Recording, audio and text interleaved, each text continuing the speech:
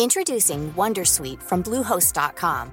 Website creation is hard, but now with Bluehost, you can answer a few simple questions about your business and get a unique WordPress website or store right away. From there, you can customize your design, colors, and content. And Bluehost automatically helps you get found in search engines like Google and Bing. From step-by-step guidance to suggested plugins, Bluehost makes WordPress wonderful for everyone. Go to bluehost.com/wondersuite. Naranasan mo na ba yung may post sa Facebook?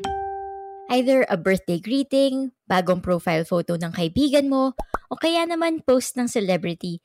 Tapos, makikipag-unahan ka na mag-comment ng first. Para lang masabi na ikaw yung unang nakakita o para mapansin ka ng mga tao. Itong ikukwento namin ngayon sa inyo, parang ganyan din siya. Pero hindi niya sinasadyang maging first. Gusto niya lang tulungan ang mga last. Nakilala siya at nagbigay ng daan ito para siya ang maging unang Muslim woman senator ng Republika ng Pilipinas.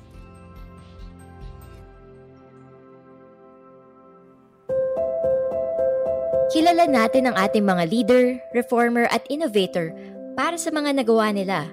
Pero bago ang lahat, sino nga ba sila? Bago ang lahat, stories from the youth of our nation's leaders. An award-winning podcast of the Youth Leadership for Democracy, or YouthLED, a project of the Asia Foundation and the United States Agency for International Development. Powered by Puma Podcast. Sa ikatlong episode na ito ng Season 2, kilalanin natin si Santa Nina Rasul. Isang dating senador, educator, at women's rights advocate. I'm your host, Kat Ventura, and today I'm joined by my co-host. Hi everyone, I am Dexter Yang, isang good governance advocate at founder ng GoodGovPH.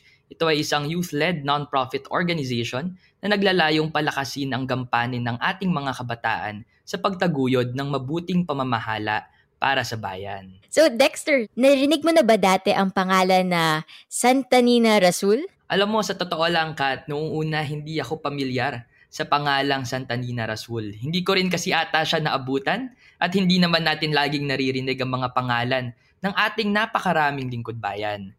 Pero syempre, napaisip din ako at nag-research pa unti-unti. Si Senator Nina pala ay isang napakatanyag na lingkod bayan noong panahon na hindi pa ako pinapanganak mula 1960s hanggang 90s. Muslim, babae, lingkod bayan.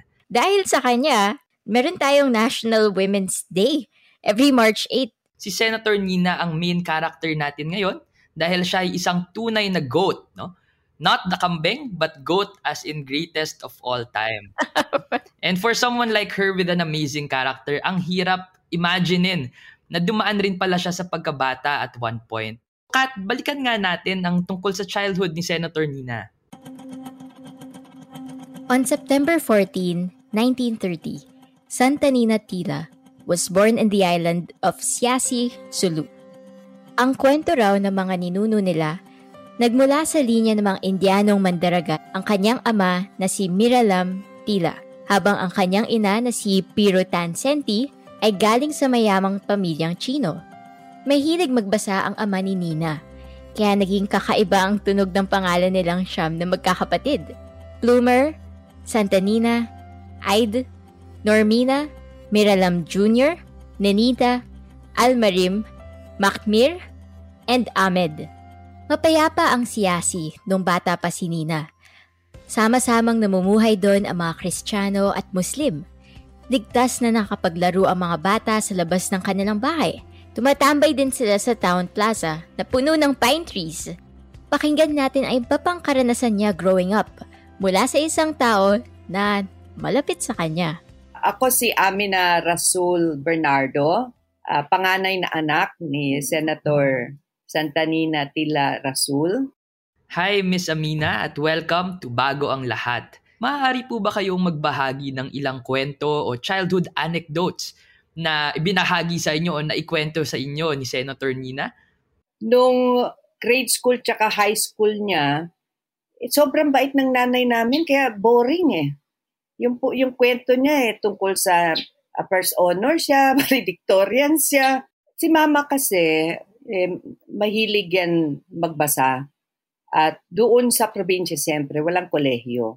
At noong pumipili na siya kung saan siya pupunta, ang UP yung pinaka-best decision para sa kanila dahil unang-una, state university yon, kaya alam mo na, mababa ang tuition. Yung exciting na kwento niya, nung Japanese occupation. Tinatatakutan ng mga batang babae na baka kunin yung mga bata at siyempre marirape. Pag umaga, nilalagay sila sa isang isla na medyo malayo sa town. Lahat ng mga batang babae, halos shinave yung mga buhok nila para mas mukhang lalaki. Pag may naririnig na may darating na Japanese patrol, doon sila dadalhin ng mga bangka, ilalagay sila doon sa islang yon. Over the course of these 2 seasons of Bago ang Lahat, narinig talaga natin ang hirap na dinanas ng mga featured leaders natin noong Japanese occupation. And thankfully, Senator Nina was still able to pursue her tertiary education sa UP. Ang course ni Mama sa UP, Political Science. Dahil gusto nga niyang maging lawyer. At sa ambisyon niya maging lawyer, merong essay writing contest minsan. Sumama si Mama at yung essay niya tungkol sa Sabah claim. At yung paper niyang yon was adjudged the best. So I think yun yung siguro pinakaunang research paper talaga on the claim. Can you imagine? Anong year yun? 1951, 1952 siguro. 21 or 22 years old pa lang pala siya noon. Pero sobrang invested na siya sa mga national at international affairs. Ganun pala siya ka-dedicated sa mga nangyayari sa ating lipunan. Kaya naman, Miss Amina, curious din kami, ano raw po ang mga fond memories ni Senator Nina nung nag-aaral naman siya sa kolehiyo? Si Mama siguro yung unang Muslim woman sa UP. Sila yung first batch na lumipat sa Diliman. At ang kwento niya, para kang nasa bundok, malamig, maraming puno, maraming talahib. At sa mga araw na yon, ang kwento niya, ang kinatatakutan nga, may mga NPA na umaaligid. Can you imagine in Quezon City? At eto nga, cute na kwento dahil siya lang yung nag-iisang Muslim woman na nag-aaral sa UP. Naging paborito siya ng mga fine arts professors. Kaya madalas siyang imbitahin para mag-model at suot niya yung damit namin at si Miranda may painting ng nanay ko na nasa National Museum. Dapat tingnan nyo yon. Pero ang title, Maguindanao Princess. Tausog kami. So it's clear, no, in those days na yung buhay ng mga Muslim hindi alam ng mga tiga Manila. Kahit na matalino ka, kahit na mataas ang pinag-aralan mo, kulang ang kaalaman tungkol sa buhay ng mga Muslim. So, sinabi ni Mama, kailangan palitan nyo yan kasi hindi ako Maguindanao, tausog ako. At baka naman ma-offend ang Maguindanao dahil iba yung damit nila. Pinalitan naman ng National Museum after some time. At ngayon, Tausog Princess na yung pangalan nung painting na yon. Bisitahin nga natin yung painting na yan sa National Museum, ang Tausog Princess ni Ireneo Miranda, para makita natin in its full glory. Game! So, Miss Amina, meron pa bang ibang art na inspo or inspiration si Senator Nina? So si Abueva, yung famous sculptor, paborito din niya si Mama at naging magkaibigan nga sila. So may mga sculpture na mukha ng nanay namin. So ngayon naman, Miss Amina, if she wasn't studying, halimbawa during the break, no, tuwing sem break, tuwing bakasyon, ano naman kaya ang mga pinagkakaabalahan ni Senator Nina noong panahon na nag-aaral pa siya? Pag umuwi yung nanay namin from UP, dala-dala niya yung kanyang mga libro, buong gabi, pinapaligiran siya ng mga community, yung mga pinsan, mga tiyo niya, mga kapitbahay, at nagkukwento ang nanay namin. Tinatranslate niya into the local language yung mga nabasa niya. So, Count of Monte Cristo, Dracula.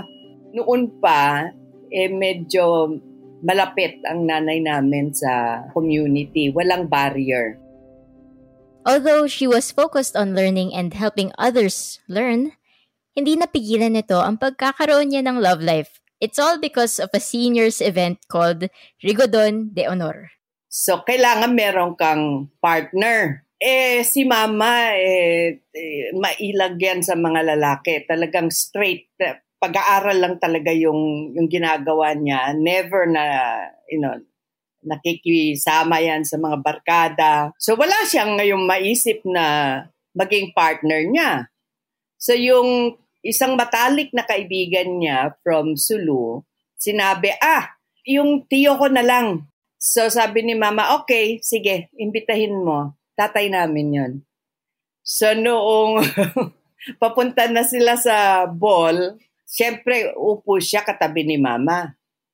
Sabi ni mama, hindi pwede. Doon ka sa harap umupo. So, inis na inis ang tatay namin. Pero umupo siya sa harap. Kasi yun yung gusto ni nanay. Relationship goals. Yung nire-respeto yung boundaries mo.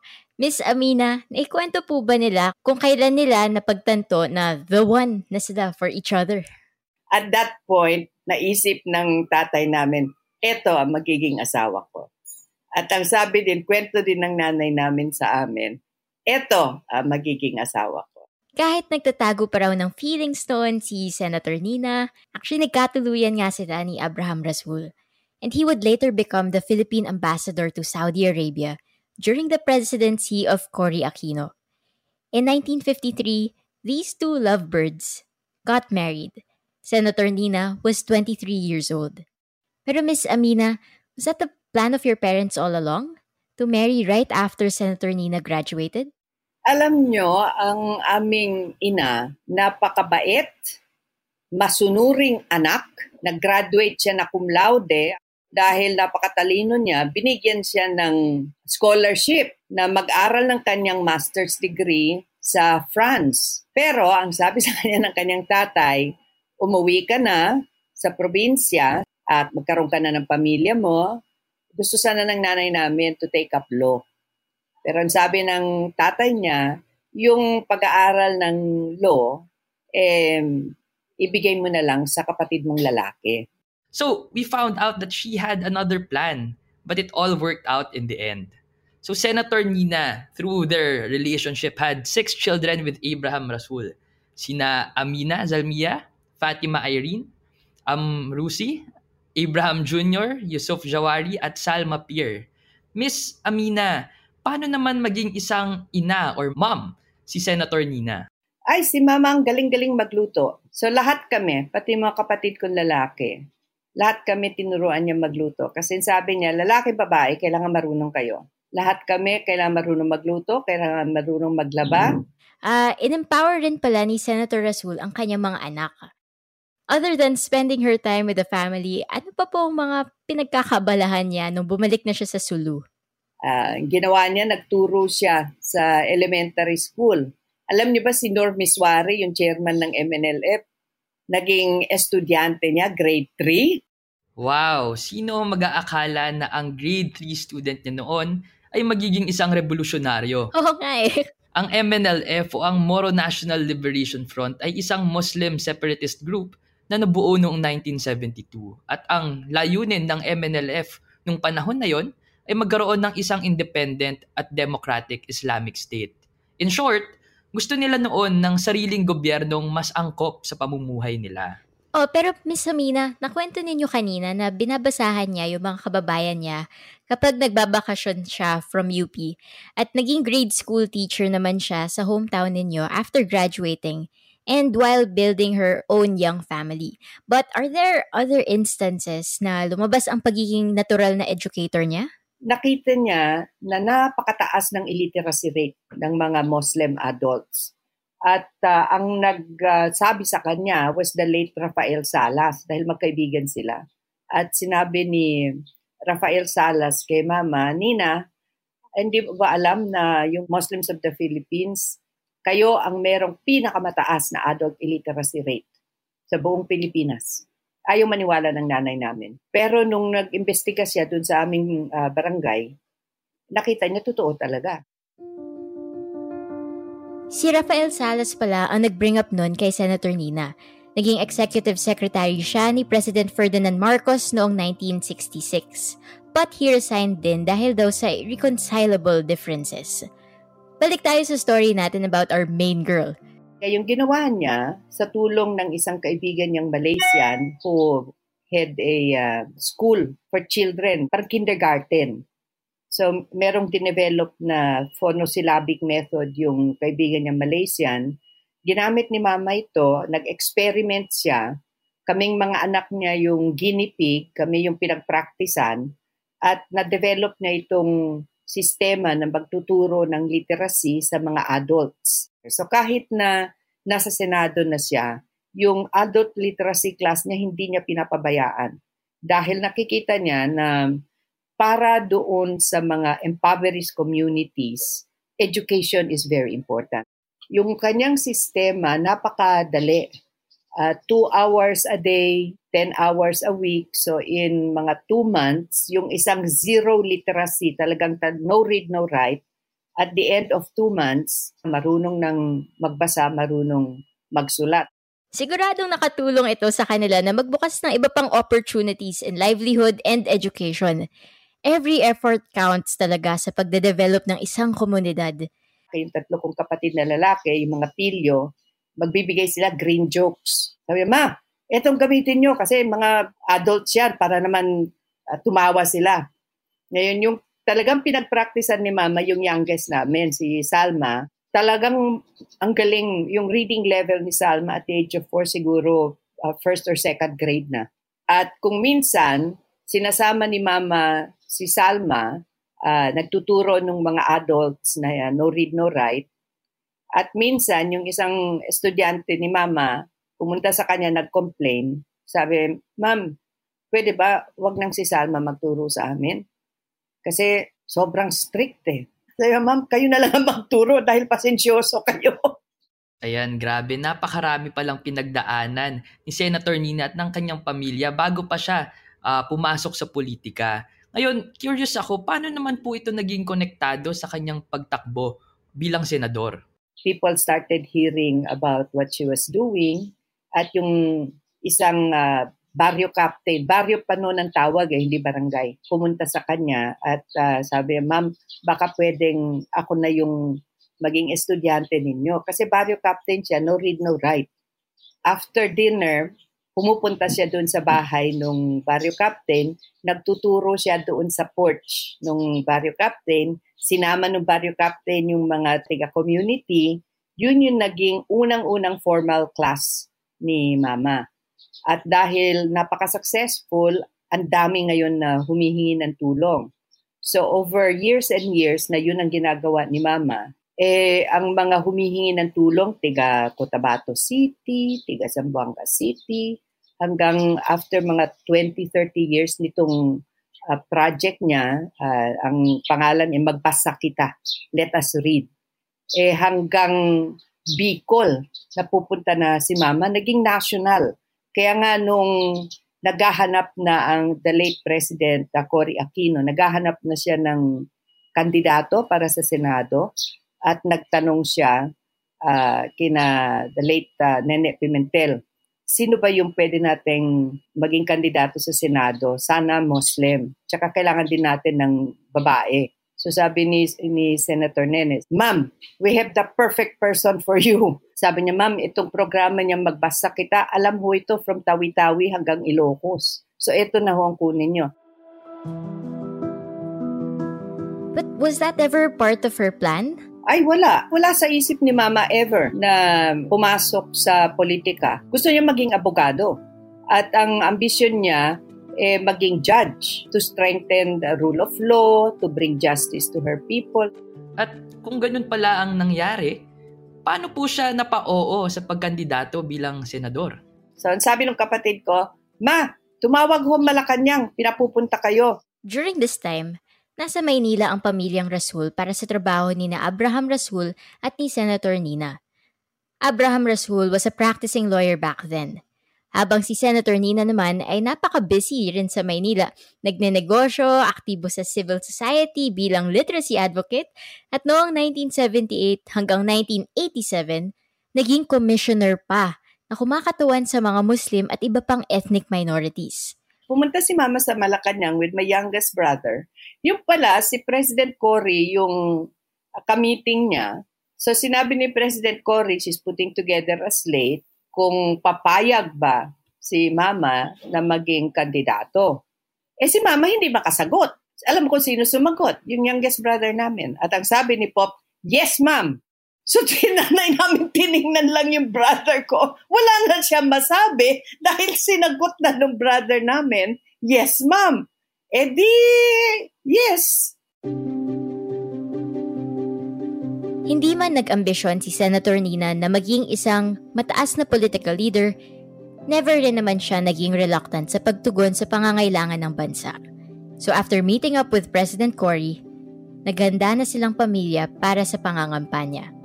Bumuo sila ng isang campaign jingle para sa kanya. It's in Tausug Si Santa Nina Tirasul, intikilan niya mahatul. It means Santa Nina Rasul, her mind is calm and peaceful. So parang ganun. So may jingle kami. Wala namang pera. Yung kanyang campaign force, pamilya. So kaming mga anak, gumawa kami ng jingle, nag-house to house, kung ano naman pinagagawa namin. Kami siguro yung unang nagkaroon ng ganong klaseng kampanya. At nanalong nanay namin. Ang nangyari, si Mama lang yung opposition na nanalo. Lahat nung nanalo, kapartido ni Ferdinand Marcos, si Mama lang ang hindi. And that's how she became the first Muslim woman in the Senate. When the Filipino people elected our first woman president, they also elected 2 women in the Senate. Ito ay si Senator Leticia Ramos-Shahani at syempre, si Senator Santa Nina Tila Rasul. Marami silang naipasang mga batas sa Senado, pero bilang babae sa institusyong puro kalalakihan, ano kaya ang naging karanasan ni Senator Nina? Talagang napakalaki nung challenges na hinarap nung dalawang babaeng senador. Kasi hindi mo may aalis yun yung machismo. Pag magkakaroon ng mga consultations, sila lang yung nagko-consulta. Kung minsan hindi na-i-inform si Mama. Si Mama at si Senator Shahani, they met those challenges head-on. Yung isang important lesson ni Mama sa akin, dahil argumentative ako, kung minsan agresibo ako masyado sa aking argumentation, ang parating sinasabi ni Mama, you catch more flies with honey than with vinegar. At yung ginawa niya to get her bills supported by the other men. So, nagnanay-nanayan siya. Pag mukhang masakit ang ulo ng isa, so niya, are you okay? Can I get you anything? Would you like a drink? Yung mga ganong klase. So, marami siyang nakuhang support from senators because she used honey. So, she was a mother, she was a sister, she was a friend, and very rarely did she try to out-macho the macho. But she got her way. At yung mga importanteng batas para sa kanya, naipasa niya. Kaya nasa Senado siya, ang nickname niya, ang puso ng Senado. Kung first si Senator Rasul na Muslim woman sa Senado, siguradong may mga panukala siyang itinulak na hindi pa napag-uusapan bago magkaroon ng ganong klaseng representation sa upper house. Ano-ano po ang mga ito? Si Mama is one of the very first to really fight for women empowerment. Ang isang batas na siya ang author, yung Women in Development and Nation Building Act, yun yung unang batas na nagsabi sa gobyerno, kailangan maglaan ng certain percent para sa mga programa that will capacitate women. Yung batas na yun din ang nagbukas ng PMA sa mga babae. Noong naipasa na yung batas na yun, nag-request ang PMA for a meeting. So pumunta kami ni Mama, Chief of Staff niya ako noon sa Senado, pumunta kami sa Baguio at nagkaroon ng dialogue si Mama at yung mga cadets. Ayaw ng mga cadets na may babae sa PMA dahil ang PMA para sa lalaki lamang. So, tinanong ni Mama kung bakit. Mas less intelligent ba ang mga babae? Ang mga babae ba hindi pwedeng mag-defend ng kanilang bansa? During the war, ang mga babae naging guerrilla din. So yung isa sa mga excuse na binigay ng mga kadete, doon ako natawa. Ma'am, yung mga bathroom dito para sa lalaki lamang. Sabi ni Ma, kung yun lang palang problema, bibigyan ko yun ng budget para maglagay kayo ng mas maraming bathrooms. Sabi nga nila, kung ayaw, may dahilan. Kung gusto, may paraan. Nakatulong si Senator Nina sa pagbuo ng Magna Carta for Women, which was passed over a decade after her stint as a lawmaker. Pinagtibay ng Magna Carta ang mga karapatan ng mga kababaihan sa pamamagitan ng pagbabalanse ng mga bilang ng kababaihan at kalalakihan sa posisyon sa gobyerno, pagbibigay ng leave benefits para sa reproductive health-related surgeries ng mga kababaihan, equal access sa education, at pagtanggal ng diskriminasyon sa trabaho. Isa pa dun sa mga nagawa ni Mama was in the local government code na ang tatay si Senator Nene Pimentel.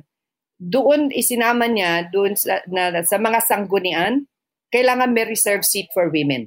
Ayan, tama nga naman, saludo at pagpupugay sa mga kababaihang nagpapalakas at sumusuporta sa kapwa nila kababaihan. Patuloy silang nagtaguyod sa isang environment o political climate na puno ng kalalakihan at sa panahon pa na mahirap at hindi gaanong napapakinggan ang kanilang mga boses. Yung isa na talagang thankful sa kanya ang mga nasa gobyerno. When she was in, I think, the first and second year sa Senado, dahil allergic yung mga kasama ni President Cory doon sa civil service dahil mga Marcos appointees, gusto nila tanggalin lahat. So yung batas na ipinasa ni Mama after much consultations, kung ikaw ay nasa gobyerno na 7 years straight, hindi ka pwedeng tanggalin. Kasi sabi niya, hindi tama na naibalik na ang democracy. Tapos the first thing you do is to remove everybody from government just because they were in government during the time of President Marcos. Pero backtrack muna tayo ng konti. Pag-usapan muna natin ang rehimeng Marcos na pinagdaanan rin ng buong pamilya ni Senator Nina. Swear, may kinalaman pa rin itong mga kwentong ito sa magiging future role ni Senator Nina in service of the Philippines. Miss Amina, ano ba ang karanasan ninyo sa lugar kung saan kayo lumaki na magkakapatid sa Holosulu, bago ang martial law? Nung nasa probinsya na kami, kasi this was already after, naging cabinet member kasi si Papa ni President Diosdado Macapagal. Siya yung head ng Commission on National Integration. So at that time, nung nasa Manila, si Mama naman was working sa Department of Finance. Siguro to give context, balikan lang natin na this was around the end of 1965 when Senator Nina was in her mid-30s. Pasimula pa lang ang presidency ni Ferdinand Marcos. Nung wala na si Papa sa cabinet, natalo si Diosdado Macapagal, umuwi na kami sa probinsya at instead of getting a job, nag-business na lang si Mama. So yung mga isang ginagawa niya, bumibili ng mga antigo at dahil ang lakas ng demand dun sa mga kaibigan lang niya sa Manila. So she would sell that. Ngayon, in those years, ang Sulu was not poorest of the poor. We were relatively well off. Mas maraming bangko noon sa Holo kesa sa Camiguin o General Santos. At that time, Dadiangas ang tawag doon. Dahil napakaraming entrepreneurs, meron kaming barter trade with Sabah. Number 1 ang Sulu doon sa Abaca. Yung Philippine Airlines, 2 beses isang araw lumilipad papuntang Holo. At maraming turista na pumupunta. In fact, we had a nice little hotel nga na pinatakbo ng isang ng mga family friends namin. At dahil napakaraming turista, nagtayo si Mama ng maliit na antique store. Doon lahat ng collection niya at araw-araw may pumupunta mga Amerikano na bibili ng antigo. At minsan, dahil marami doon na ayaw ibenta ni Mama dahil sabi niya sa amin, this is our culture So kailangan meron tayong nire-reserve for us. Looks like comfortable ang buhay doon dati. It was a beautiful place to grow up. Nag-aral kami sa Notre Dame, sa Catholic school.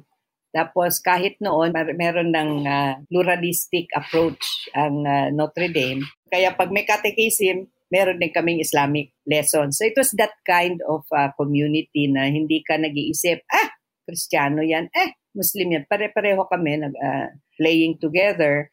At kung yung favorite memories ko, pag moonlit night, lahat ng mga bata, kami magkakabarkada in the neighborhood, nagpapatintero kami sa street kasi very bright light from the moon.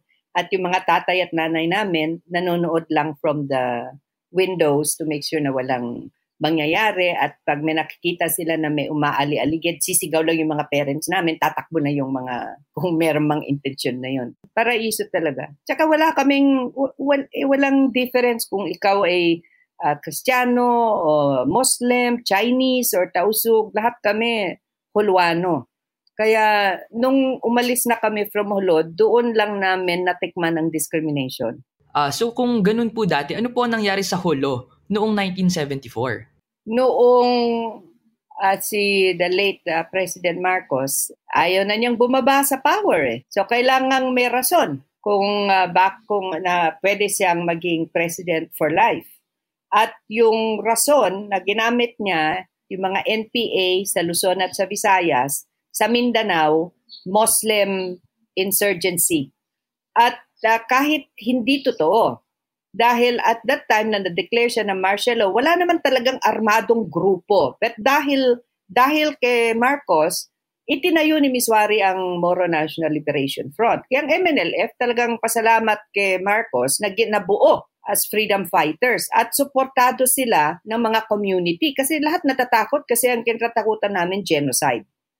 At nung binomba ang Hulo, 80% ng town nawala.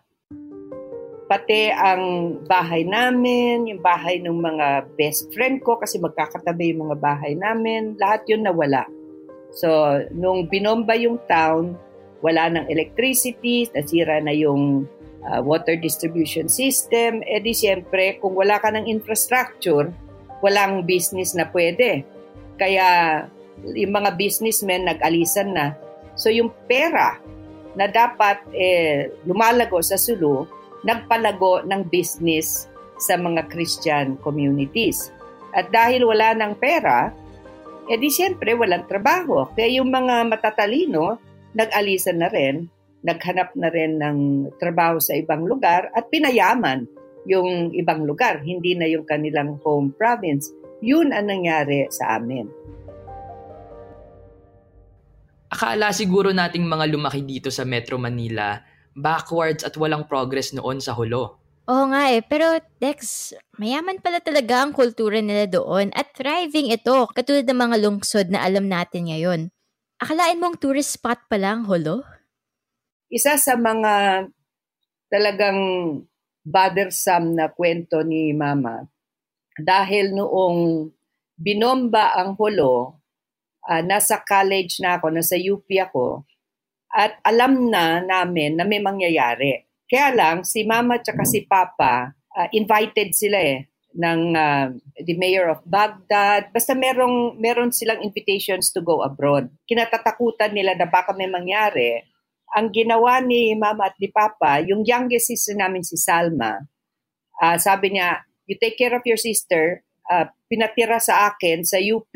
Siya lang yung little girl na nakatira sa dormitory. Yung natira dun sa bahay, yung 3 kong kapatid na lalaki who were going to school, yung younger sister ni Mama who had just given birth to a baby, siya yung nagbabantay dun sa pamilya. And my aunt also had young children.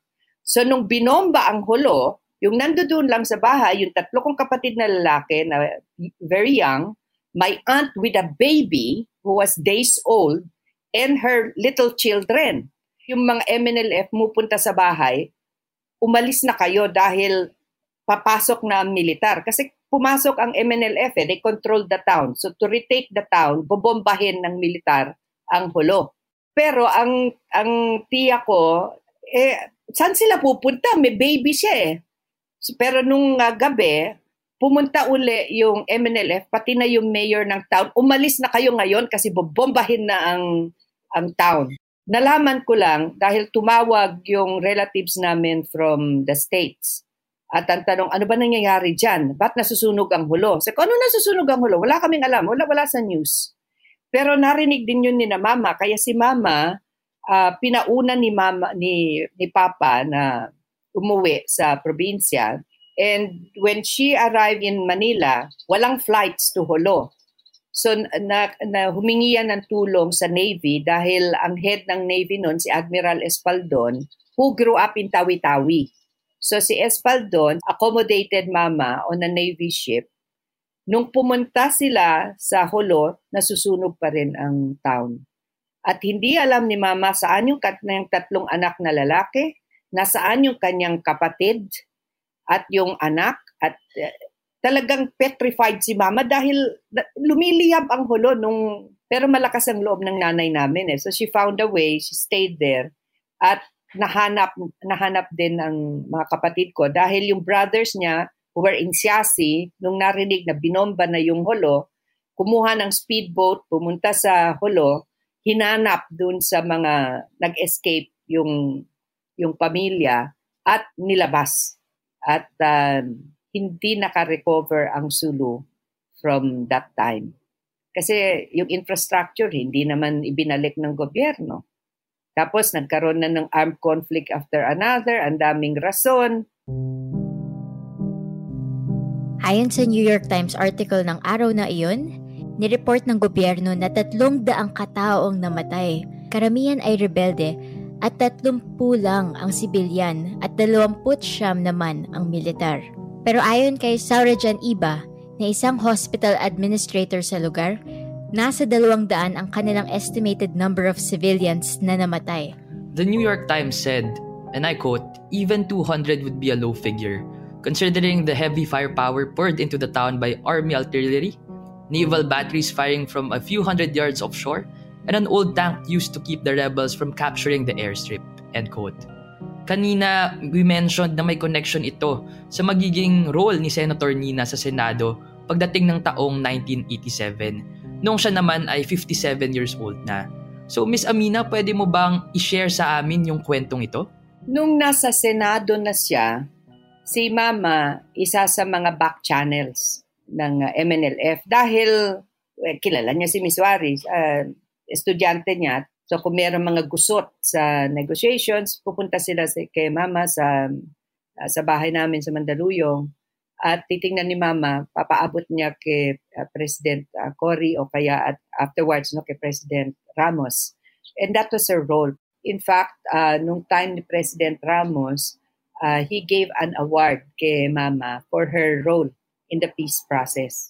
Napakahalaga ng peace process at ng papel na ginampanan dito ni Senator Nina. Hindi man nagkaroon agad ng finality ang disagreements ng separatist groups, Senator Nina helped bring Muslim Mindanao closer to the goals of the peace process, which are about self-determination, development, and the recognition of their history. Siguro bilang huling tanong, ano po ang laging itinuturo ni Senator Nina sa inyo bilang mga anak? If you want peace to succeed, trust the women. Siguro 80% ng mga estudyante ng literacy classes namin, puro illiterate women. Dahil, ang sabi parati ni Mama, kung ang isang babae ay magkaroon ng skills to improve herself and to generate some income, yung perang yon, hindi yan ginagamit sa alak at kung ano-ano mang kalokohan. From childhood, walang sinabi yan sa amin na pag lumaki kayo, kailangan maghanap kayo ng asawa, Ang sabi niya sa amin, kailangan mag-aral kayo, you have to have a career because a career will never leave you. You have to be independent. Sa mga boys namin, just because you're boys, it doesn't mean you cannot help at home. So, one important lesson, just because you are a girl doesn't mean you cannot succeed. And this was early days. Maliit pa kami. Ganun na yung teaching ng nanay namin. The second important thing, she never lost touch with her community. Yung link sa kanyang pamilya, clan, and community was always there.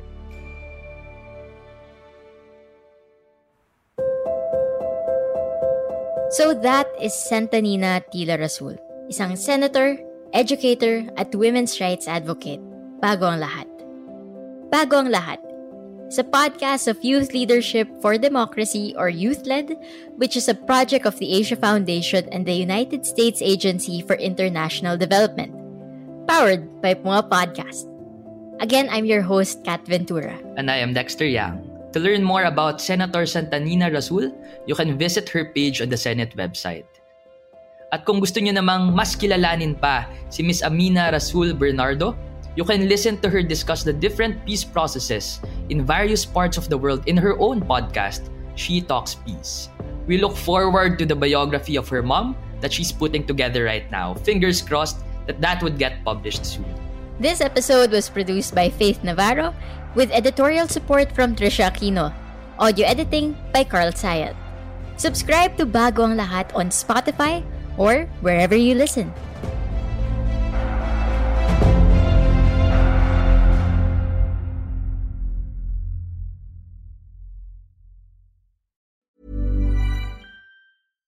In manufacturing, you need to automate intelligently to compete effectively. But not all automation solutions are created equally.